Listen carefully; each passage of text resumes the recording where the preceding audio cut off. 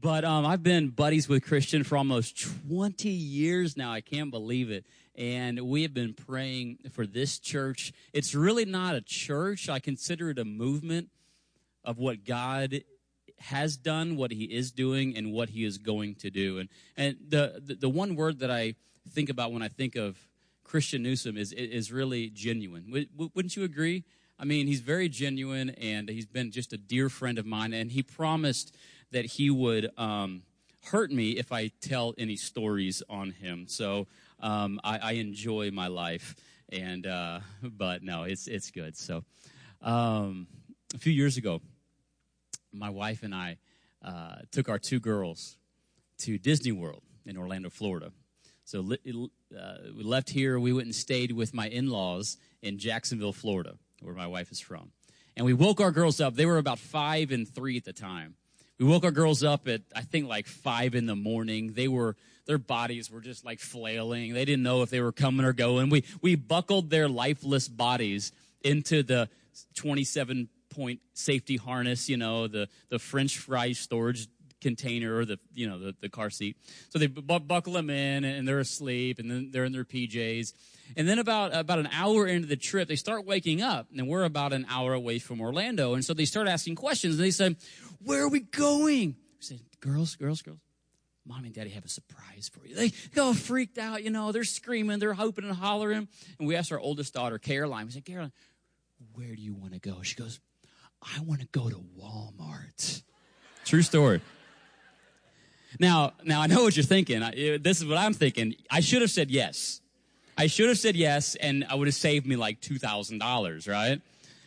She goes, "I want to go to Walmart and I want to get a Barbie doll." And we're like, "No, we're not going to Walmart to get a Barbie doll. Something bigger." She goes, "Am I going to go to Walmart to get a new booster seat?" I mean, it's like, wow, I got to get my kids out of the house more. Like, no. So we pulled over to a rest stop and we told our girls, we're not going to Walmart. We're not getting a Barbie or a booster seat, but we're going to Disney World. And they freaked out. They were screaming and hooping and hollering. They were going all over the place until my youngest daughter said, "Squirrel," literally, "squirrel." And she ran over and looked at the squirrel. So for like 3 seconds, they were excited. And we went to Disney World and had a great time. And I thought about that story. What would have happened if we would have just settled on Walmart? Now, at the time, they would have been like, "Man, this is awesome. I got a new Barbie doll." But if we would have told them later that, "Girls, we really were going to go to Disney World, but you guys settled on Walmart," and they would have been like, "Dad, Mom, what are you thinking?" How many times in our lives is God saying, "I have so much more for you. I have so much bigger, greater, wonderful. Quit settling over here." Because oftentimes the Disney World requires some risk. The Disney World, it requires some faith. It requires getting out of our comfort zone. And oftentimes we settle for those dreams that maybe we once had to be buried under the rug of safety and say, "Oh, no. Maybe I'll just hold that over here." See, I want to kind of shake you up a little bit this morning. I kind of want to challenge you. I want to encourage you. I want to cajole you. I want to motivate you. Whatever and however this message lands on you today, I've been praying that God would do something miraculous in your life. Because I truly believe this from the bottom of my heart. I believe that you can change the world for your generation. I really believe that. I wake up thinking about that. I tell everybody that I meet, "Hey, we're going to change the world today." My daughters get sick and tired of hearing me at the drop-off line. I'm like, "Girls, you're going to have a great day. Today you're going to be a leader. Today you're going to help somebody. And today you're going to change the world." And they're like, "Dad, I know. I'm trying to get through the 3rd grade, okay?" But I believe it. I believe it. So to help us with that, I want you to pray a very simple but also a very dangerous prayer. So I want you to point at your chest, okay, and say, "Lord, disturb me." Go ahead. Lord, disturb me. Because oftentimes we don't move because we're not disturbed enough. We don't decide because we're not disturbed. And when you start hearing about the possibility of making a dent in this world, of changing the world, of being a change agent, of making a difference, all of these thoughts of doubt immediately flood through your mind if you're like me. Who am I gonna, how can I? When do I have the time? Some of you moms are in here like, I don't have time to change the world. I'm just changing some diapers. Can I get an amen? Some of your grandmas are like, if that boy goes out of town one more time and leaves me with his kids. And you start thinking about all of these excuses. Who's going to listen to me? I don't have the influence. I don't have the platform. I don't have the stage. I'm not educated enough. All of these demons of doubt, I call them. We tuck them in at night. We're good hosts. We give them, these demons of doubt, 3 very nice warm meals a day, and they become our Snuggie. We wrap them around us, and it becomes our excuse. But today we're going to look in the Old Testament at a guy. He's not a preacher. He's not a prophet. He's not a king. He's not a president. He's a regular dude. In fact, he's a bartender who changed the world for his generation, a guy named Nehemiah. Jimmy Dodd preached on it last week, gave some great historical background. If you weren't here last week, go online and follow along. And I'm going to kind of piggyback on what Jimmy's message was, and we're going to look at the 10 building blocks. So if you're a note taker, you're going to love this. The 10 building blocks to fulfilling your God-birthed dream. We're going to be looking in the life of Nehemiah. If you don't know where that is or need a Bible, the ushers will help you with a Bible. You can keep it. It's our gift to you. I think that Journey has given away over 1,000 Bibles in the last few years. So if you need one, just raise your hand. It can be your gift, or if you didn't have one, you can borrow one as well. Go to Psalms and Proverbs, and then just go left a little bit, and you'll find a kind of an obscure book of Nehemiah. Now, to give you a little bit of context, Nehemiah was a cupbearer to the king of Persia, to the most powerful man in the world. Now, a cupbearer is a royal food tester, a wine tester.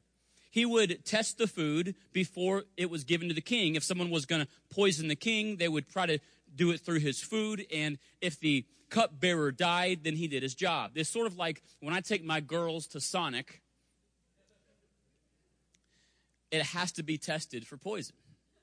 They're slushies, and amen. And it's crazy because these people trying to poison their food are getting very good at what they do, because the poison is now going about halfway down. And so we have to, and it's so funny when my girls, they're so innocent, so please don't tell them they're at Journey Kids right now. When we're in the car with their friends and we go to Sonic, they always hand their cup to me. And their friends are like, what are you doing? I'm like, do not kill this. Like, dude. But that was Nehemiah's job. He had a pretty plush job. And the story of Nehemiah picks up when he is in a city called Susa. Everyone say Susa. Susa was 200 miles north of Babylon. It was the Persian retreat center for the Persian king. So you can imagine the Hanging Gardens of Babylon. Yeah, 7 wonders of the world. This was luxurious. It was exclusive. It was vacation. So you imagine Nehemiah lounging poolside, looking at the palm trees in the distance, drinking a drink that has an umbrella in it, reading his People magazine, and minding his own business. When all of a sudden, one of his brothers that he hadn't seen in years comes over the horizon with a few other friends. And he looks and he says, is that my brother Hanani? And the closer he gets, they embrace and they said, man, how are you doing? How is life? How's family? And this is the question that he asks. How's Jerusalem? Very simple question. But behind that question is something extraordinarily powerful, because he asked in ignorance. He didn't have CNN.com or didn't have Snapchat or Twitter or the Facebook back in the day. So he didn't know how Jerusalem was doing. Jerusalem in 605 BC had been ransacked by a guy named King Nebuchadnezzar. He took Shadrach, Meshach, and Abednego, Daniel, we know, took them and exiled them, the best and the brightest, 900 miles away to Babylon. But he destroyed the city, the walls, God's holy city that was supposed to be a livelihood of protection, destroyed the walls. And without walls, the city was defenseless. Without walls, it was protectionless. And without walls, the glory of God in his city was a mockery. So when Nehemiah asks his brother, hey, how's Jerusalem? How are the walls? He was asking about the character of God. And the story picks up in Nehemiah chapter 1 in verse 1. The words of Nehemiah, son of Hakaliah. It came to pass in the month of Chislev in the 20th year, as I was in Shushan, or Susa, the citadel, that Hanani, one of my brethren, came with men from Judah, and I asked them concerning the Jews who had escaped, who had survived the captivity, and concerning Jerusalem. Genuine request, how's it going? Nehemiah 1:3. And they said to me, the survivors who are left from the captivity in the province are in great distress and reproach. The wall of Jerusalem is also broken down, and its gates are burned with fire. See, Nehemiah hears the news, the brutal facts of reality. And he had a couple of choices. And when you and I hear stats and we listen to commercials and we see the statistics and we hear news of the atrocities going around the world, we have a couple of choices. What Nehemiah, if he were like you and me, honestly, he would probably say, man, that stinks for them. I'm going to put them on my prayer list. And meanwhile, he's going to open up his Bose noise-canceling headphones. He's going to put these on, if he were like us.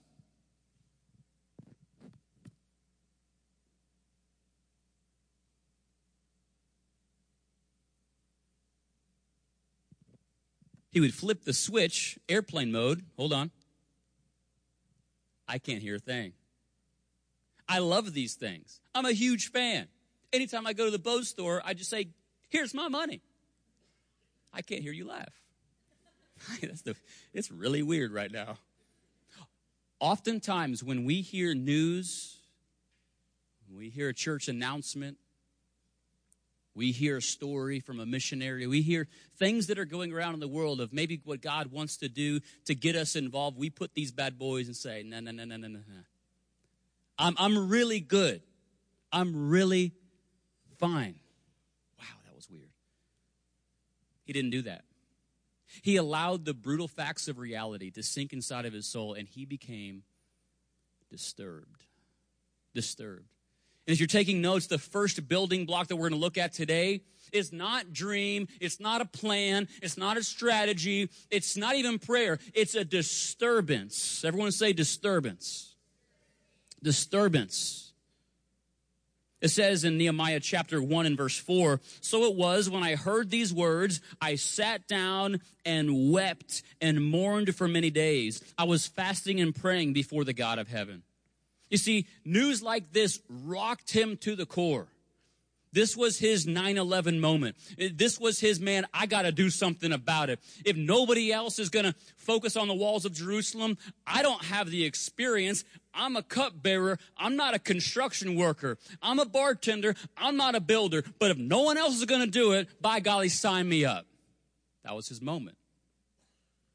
He was frustrated. He had this firestorm of frustration inside of his gut that he could not shake. And for 4 months, he's praying and saying, God, if this is really true, then make a way. You see, the dictionary says disturbance is the interruption of a settled and peaceful condition.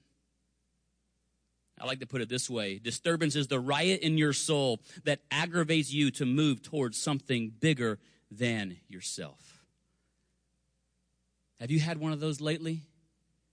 Or maybe you've been burying that disturbance for several years because you're afraid of the negativity of others or the criticism or those demons of doubt. Or what if I don't succeed? Or what if I don't come to fruition? My prayer is that you would pray a simple but dangerous prayer over the next 30 days. If you're ready, simply pray this: Lord, break my heart for what breaks yours. Lord, break my heart for what breaks yours. And what you focus on expands. And so when you focus on the broken heart of God, you're going to see opportunities everywhere. Everywhere. You start seeing through God's vision, not through your own selfishness. You start seeing opportunities instead of just criticizing. You start activating that faith instead of just passively putting your life through autopilot. All right, building block number 1, disturbance. Okay, we're there. Nehemiah is disturbed. Number 2, the next building block is dependence. Everyone say dependence. Dependence.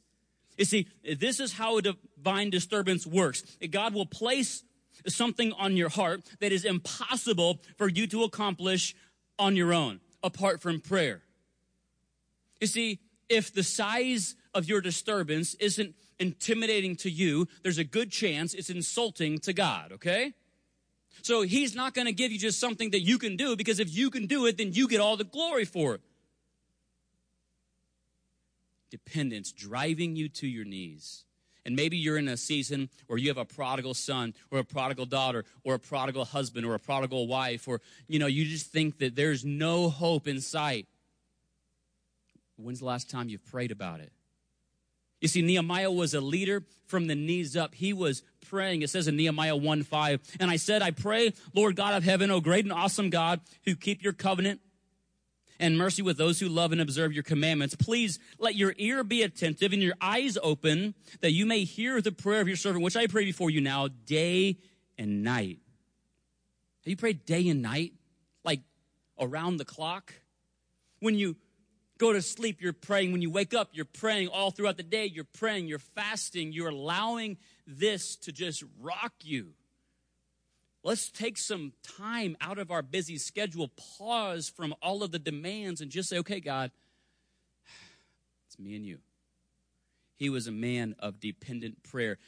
Let me ask you this. Do your prayers make God yawn?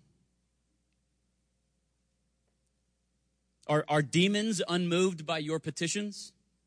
I mean, if I followed you around, or if you followed me around for the next 30 days, and you recorded, or I recorded all of your prayers, both silent and vocal, what would my pen be forced to write? Over and over again, bless me, protect us, keep us safe, comfort us.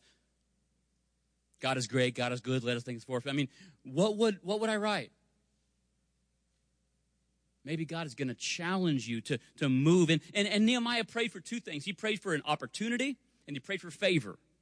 An opportunity and favor. He didn't say, Lord, man, those people are a mess. Send somebody. Which that's what we always pray, right? Help them. I pray that somebody raises up. When a guy on the team comes over to me and he says, hey, preacher. All right, chap, this guy over here, he needs Jesus, man. God's really put him on my heart. So can you talk to him? I said, whoa. If God's put that player on your heart, you talk to him. Oh, bro, I can't. I don't know what to say. I was like, yeah, you do.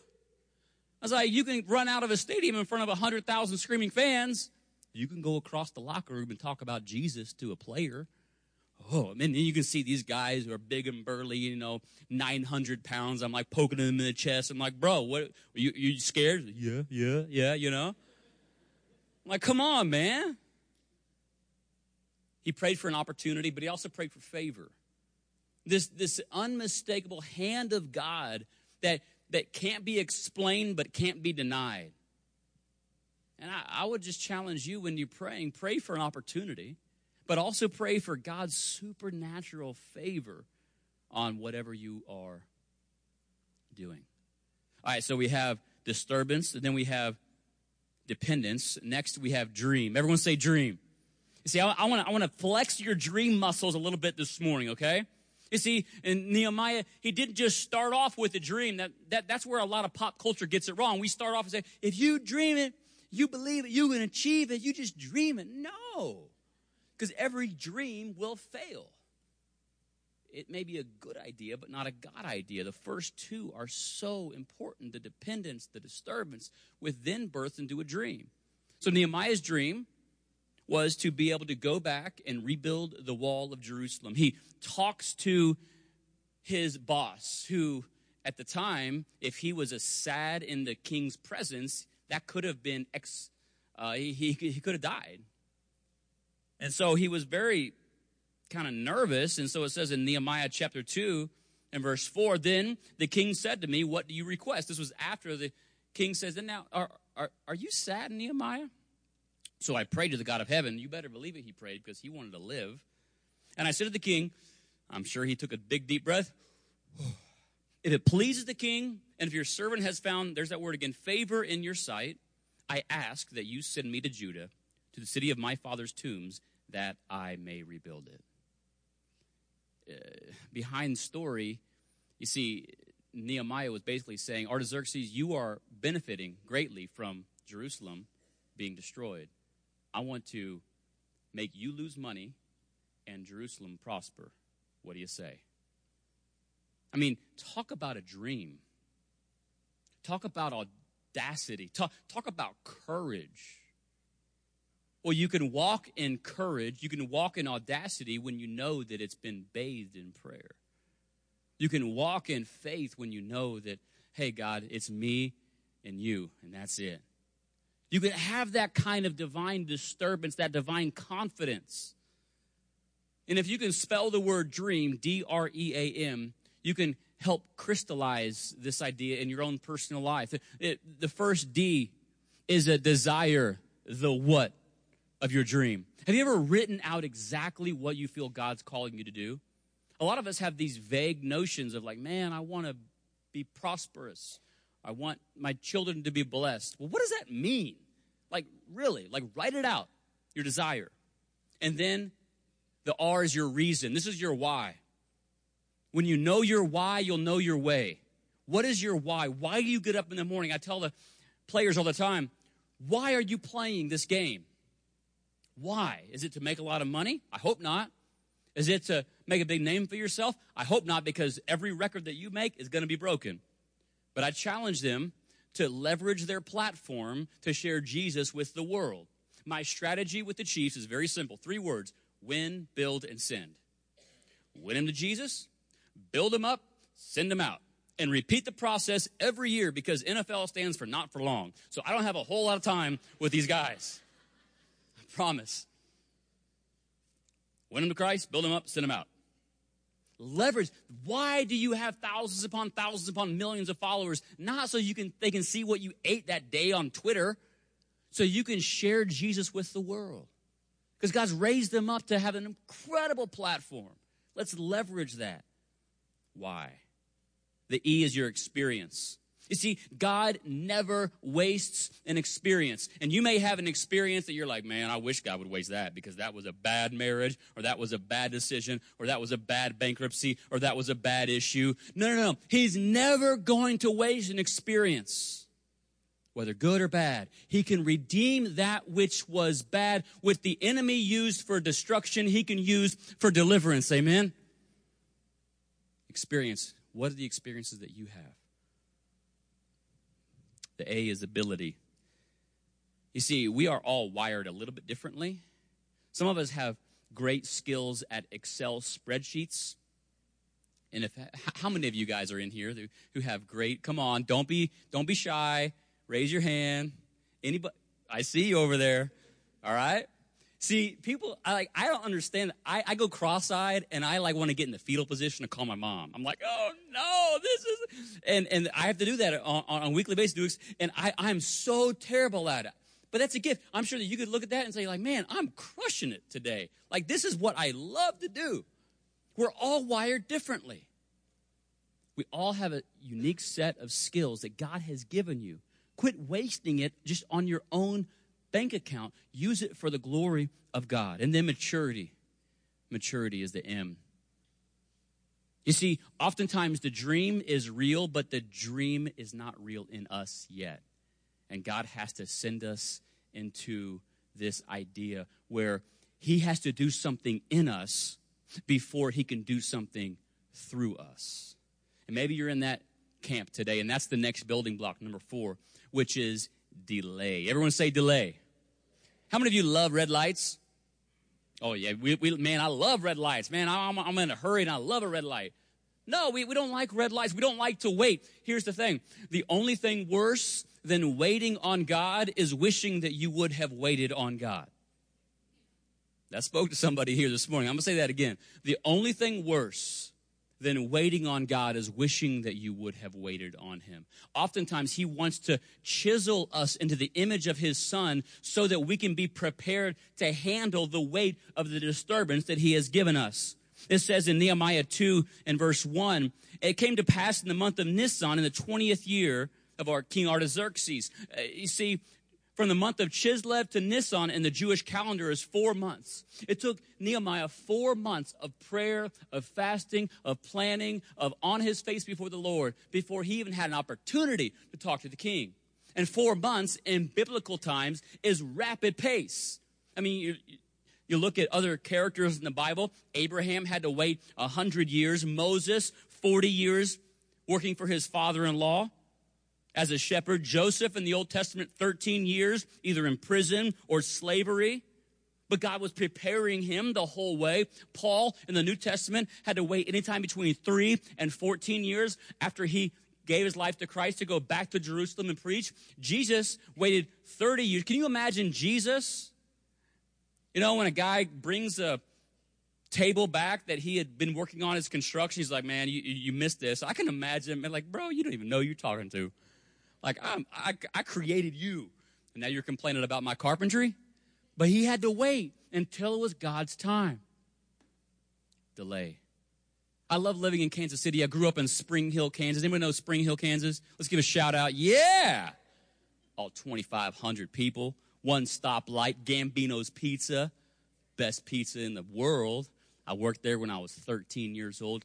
They paid me cash under the table. Here's a funny story. I used to sell my older sister's phone number to boys to make money. True story. True story. I'm very proud. I was very creative as a kid. And now I'm a preacher. Whatever. So from Kansas City International Airport, you can't get anywhere. I mean, I love our airport because you can get in and out, but you always have to go via somewhere else, like because we're not a hub. A few years ago, my wife and I went to San Antonio via Chicago. Like, why? Sometimes you have to go like Minneapolis to get to Chicago. You're like, why am I always going backwards to go forward? And I thought about that. That is the same in God's will. Sometimes God says, I want you to go backwards to meet certain people and to prepare yourself so that you can be ready for San Antonio. Because you're not ready yet. You think you're ready, but you're not. Maybe God has you in a season of delay, and don't think of it as God's punishment. Think of it as his pruning and his protection and his provision for you, because he loves you. And he knows that you can't handle San Antonio yet. That's why you have to go to Chicago and experience Chicago-style popcorn. Anyway, I digress. Sometimes we have to go backwards to go forwards. When I became a Christian, 16 years old, really there was a girl that I had a crush on who wouldn't date me unless I went to church with her. So I went to church and got saved. And I wanted to go be a pastor, like the day after I got saved. Like I wanted to go start a church. And I'll never forget, I had business cards made, flyers. I had a ministry pager. I'm not even kidding. And I wanted to go. I didn't need to go to seminary. That's what I called it. And I was like, man, I'm going to go. Like, God's given me this burden, this disturbance. Man, I'm going, you know. And so I was 17 years old, and a buddy of mine's parents asked me to go to Einstein Bagel. And I should have wondered, like, why are my buddy's parents inviting me to go to breakfast? I was like, maybe they want to join my church team, you know? I was like, sweet. So we're sitting in line, Einstein Bagel, and this guy says, so you want to be a pastor? I was like, yeah, here's my business card. Here you go. You're going to be a pastor. He goes, you think you're ready? He's like, man, I'm ready. Like, I've been a Christian for like 8 months. I'm like, I got this Bible. I read through the Bible. I'm ready. He goes, okay, pastor. What are the 10 Commandments? It's like, everyone knows the 10 Commandments. He goes, no, list them in order. I was like, and I went blank, like total blank. I said, God helps those who help themselves. Don't steal, cheat. I got like 3 of them. He goes, oh, okay, pastor. He goes, where are the Ten Commandments located? I was like, in the older part of the Bible, on the left side. He's like, so you don't think that you need to go to cemetery? I was like, yeah, I probably should. And that all happened before we got our bagels. Like, that conversation, I realized that I had a whole lot of passion. I mean, we led 65 of our high school kids to Christ my senior year. We only had 400 kids in our high school. I mean, we had like an all-out revival at Spring Hill High. It was unbelievable, but I wasn't ready to be a pastor. God had to send me through and challenge and mold. Maybe you're in here today and you have this burning desire. I would challenge you to tweak 2 words, or 2 letters really. Define or refine. Some of us define our lives by the point of delay that we're in. I'm just divorced. I'm just a stay-at-home. I just lost a job. I just got cut from the team. I have this same conversation with players every training camp.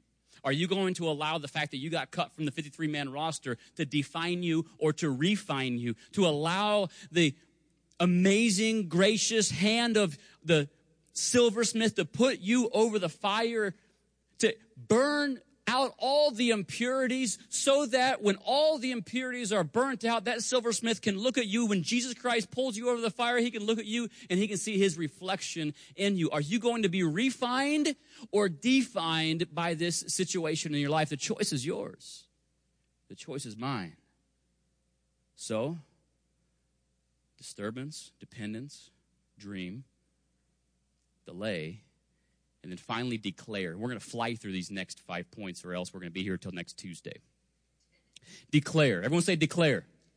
See, Nehemiah finally gets permission. He takes the 5-month journey from Babylon down to Jerusalem. He circles the city 3 days in a row, doesn't tell anybody why he's there. And then he stands up and he says to all the inhabitants of Jerusalem, because they're wondering, why is this guy with a convoy of people in our city? He stands up and he says, you see the distress that we are in, Nehemiah 2:17. You see the distress that we are in, how Jerusalem lies waste and its gates have been burned with fire.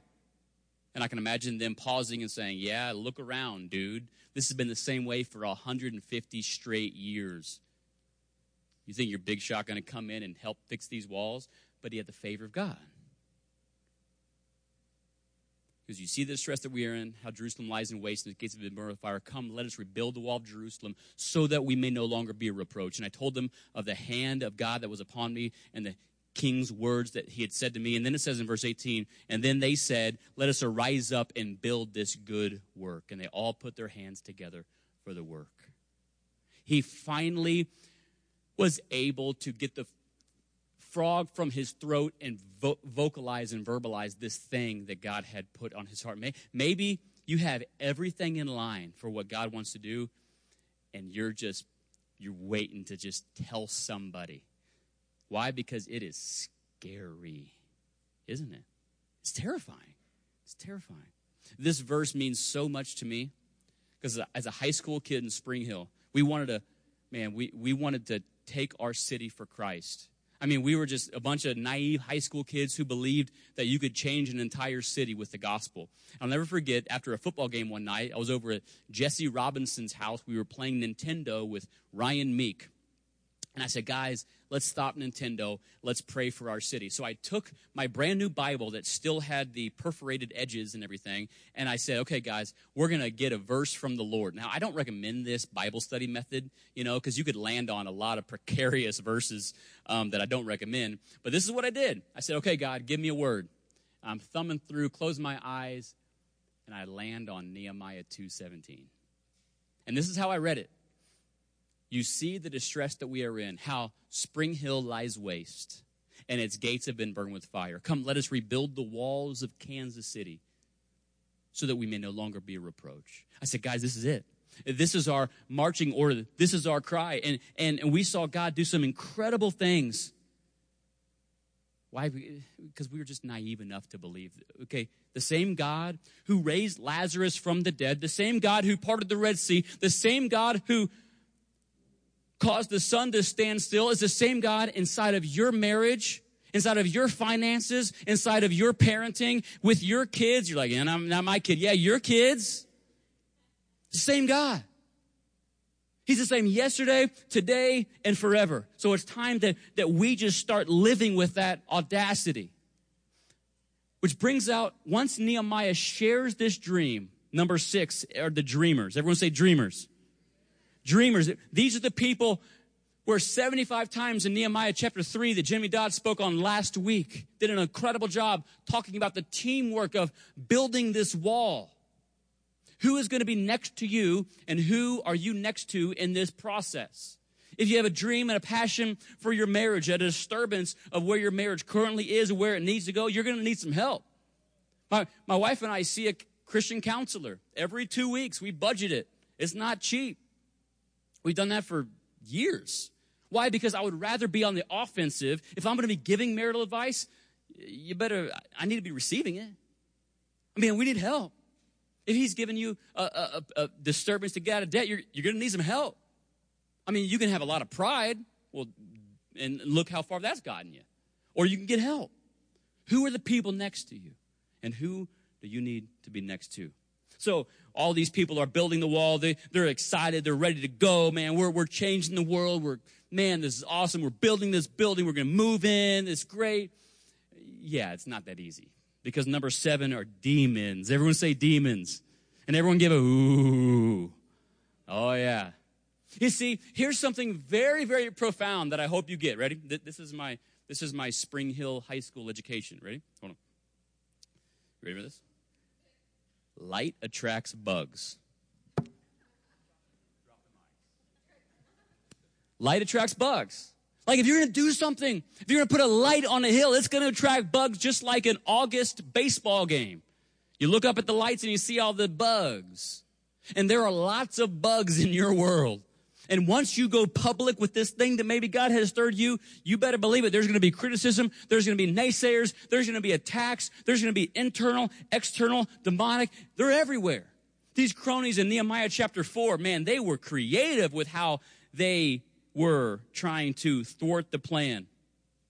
It says in Nehemiah 4 and verse 1, so it happened when Sanballat heard that we were rebuilding the wall, he was furious and very indignant. He mocked the Jews. Do you have any family members who mock you because of your relationship with Jesus? I did when I first came home. I first came home from youth camp after I got saved. I came home with my Bible underneath my arm.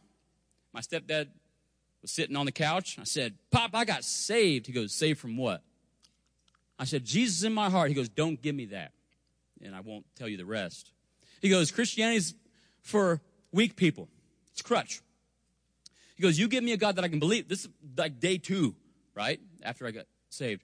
You give me a God that I can see, I can touch, I can smell, I can feel. Then I'll believe him. But until then, give up on me. I'm a lost cause.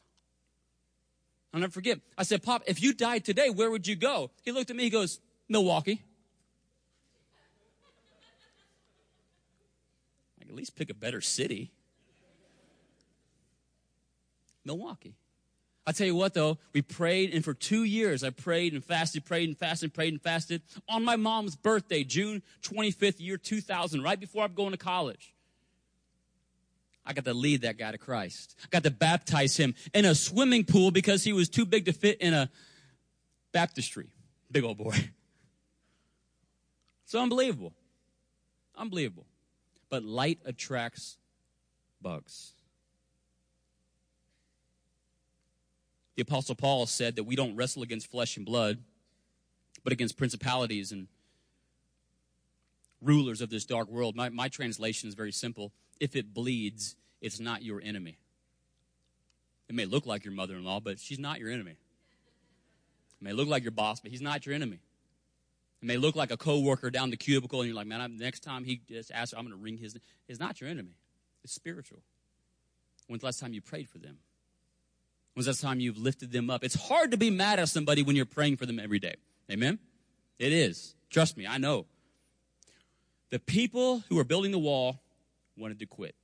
26 days after they started, they wanted to throw in the towel. Why? Because they were listening to these discouraging voices, and they said, Nehemiah, we're done. Building block number 8, discouragement. I guarantee you've been there. They wanted to quit. They wanted to throw in the towel. They wanted to forfeit the dream that God had for the city of Jerusalem because they said, we have forfeited the farm for this. And all we're hearing is negativity, negativity, negativity, negativity. We're done.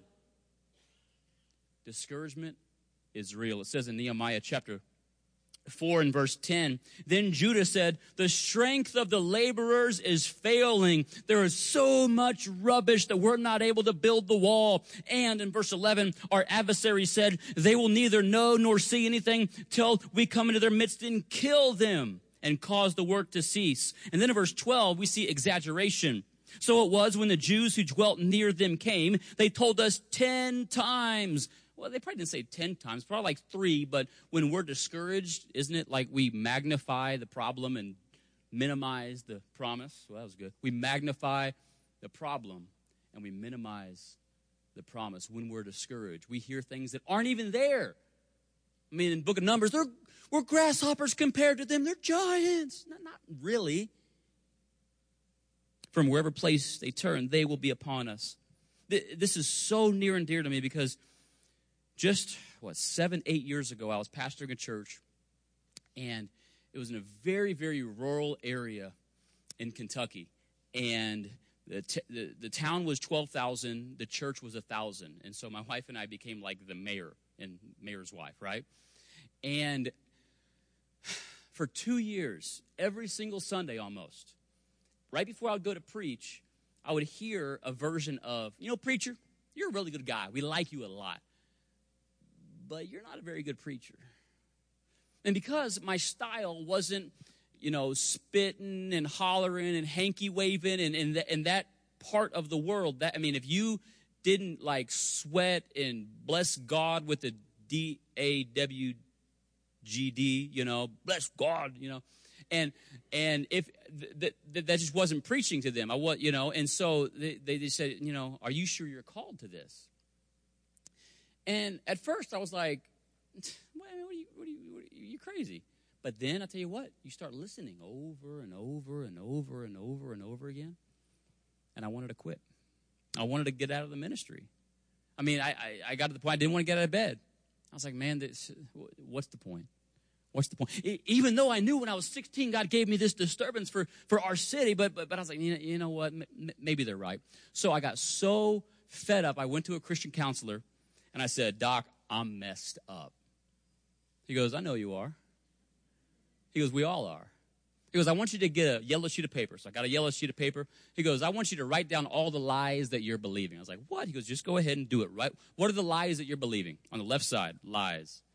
And I started off kind of generic, but then I got specific. I'm like, oh, man, you're right. Like I had this as a constant loop in my brain. He goes, your homework is to go home and look at Scripture and record the truth that combats those lies. And the truth will set you free. I'll tell you what, it took me about 6 months of just resurrecting just an old style of habits and feeling sorry for myself. I'll tell you what, I came this close to forfeiting the dream that God has for my life. Why? Point number 9 is determination. Determination. I love this passage in Scripture because Nehemiah, he recognizes that all the people wanted to quit. All the laborers wanted to give away. All the plans that they had, they came so close. So he stands up and he tells them this. I love this. Nehemiah chapter 4 and verse 13. Therefore, I positioned men behind the lower parts of the wall at the openings and set the people according to their families with their swords, their spears, their bows. I looked and arose and said to the nobles, to the leaders, the rest of the people, do not be afraid of them. Remember the Lord, great and awesome, and fight for your brethren, your sons, your daughters, your wives, your houses, those who built on the wall and those who carried burdens, loaded themselves so that with one hand they worked at construction and with the other hand they held a weapon. And I watched Christian's sermon back in January where he was building the wall and fighting the enemy. And oftentimes you don't need to learn new things. You need to be reminded of what you already know. And let me tell you this is a season in this church of both building and battling. And you're saying, you know what? The dream of God in this community, it's worth fighting for. The dream of God on your life is worth fighting for. The dream of God on your family, for your kids, for your business, for your marriage, it is worth fighting for. So why are we laying down our swords and saying, enemy, just come take me? Why? No, get back up and say, you know what? I might be tired. I might be discouraged, but God is still in me. And the same Jesus who rose Lazarus from the grave is the same Jesus inside of us today. Amen? I tell you what, God has some incredible plans for this church. Unbelievable. It would be a tragedy upon tragedies to get so close and say, man, we just got discouraged. No, press through. Why? Point number 10. In 52 days, they reached their destiny. 52 days, they rebuilt the wall of Jerusalem. It takes longer for us to put a committee together. They built the wall of Jerusalem. Just imagine what would have taken place if that one spring day when Nehemiah's resting poolside reading his People magazine, if he would have heard the news and says, man, I'm going to put that on my prayer list. We wouldn't be talking about it today. And the glory of God might not have been seen in its capacity in his day. You see, my prayer is that you would be challenged, disturbed, motivated to dream big dreams. For small dreams neither stir the hearts of men nor of God. And there's an ultimate disturbance that has been taking place, or you may be in that experience right now where you don't realize that Jesus models the story and the life of Nehemiah to a T. You may not have looked at this way, but you see, Jesus was disturbed over the condition of humanity. Jesus was in continual dependent prayer with his heavenly Father. Jesus' dream was to rescue his people that he created from their life of sin. He experienced delay for 30 years, living in obscurity. But then he declared his ministry. And what did he declare? My ministry is simply this, to seek and save that which is lost. He brought other dreamers around him, these disciples. He says, okay, we're going to do this together. And yet, guess what? Light attracts bugs. And at every corner, there were demons, both real demons and figurative demons, who were trying to thwart the plan of God. And you know what? Jesus became discouraged. At one point, he says, no, not my will. If it's your will, Father, let this cup pass from me. I can't handle it. But then in that same breath, he experienced fierce determination. He says, but nevertheless, not my will, but thine be done. Where 3 days later, after being crucified, we all know the destiny. He rose again, giving us the opportunity to experience real life in Jesus. So where are you today? Where are you? Maybe I appropriately disturbed you, and that's good. Maybe you need a relationship with Jesus. That's a starting point. Or maybe I just kind of shook things up. I would encourage you, wherever this message landed, to not just sit stagnant, but to do something about it. So let's pray.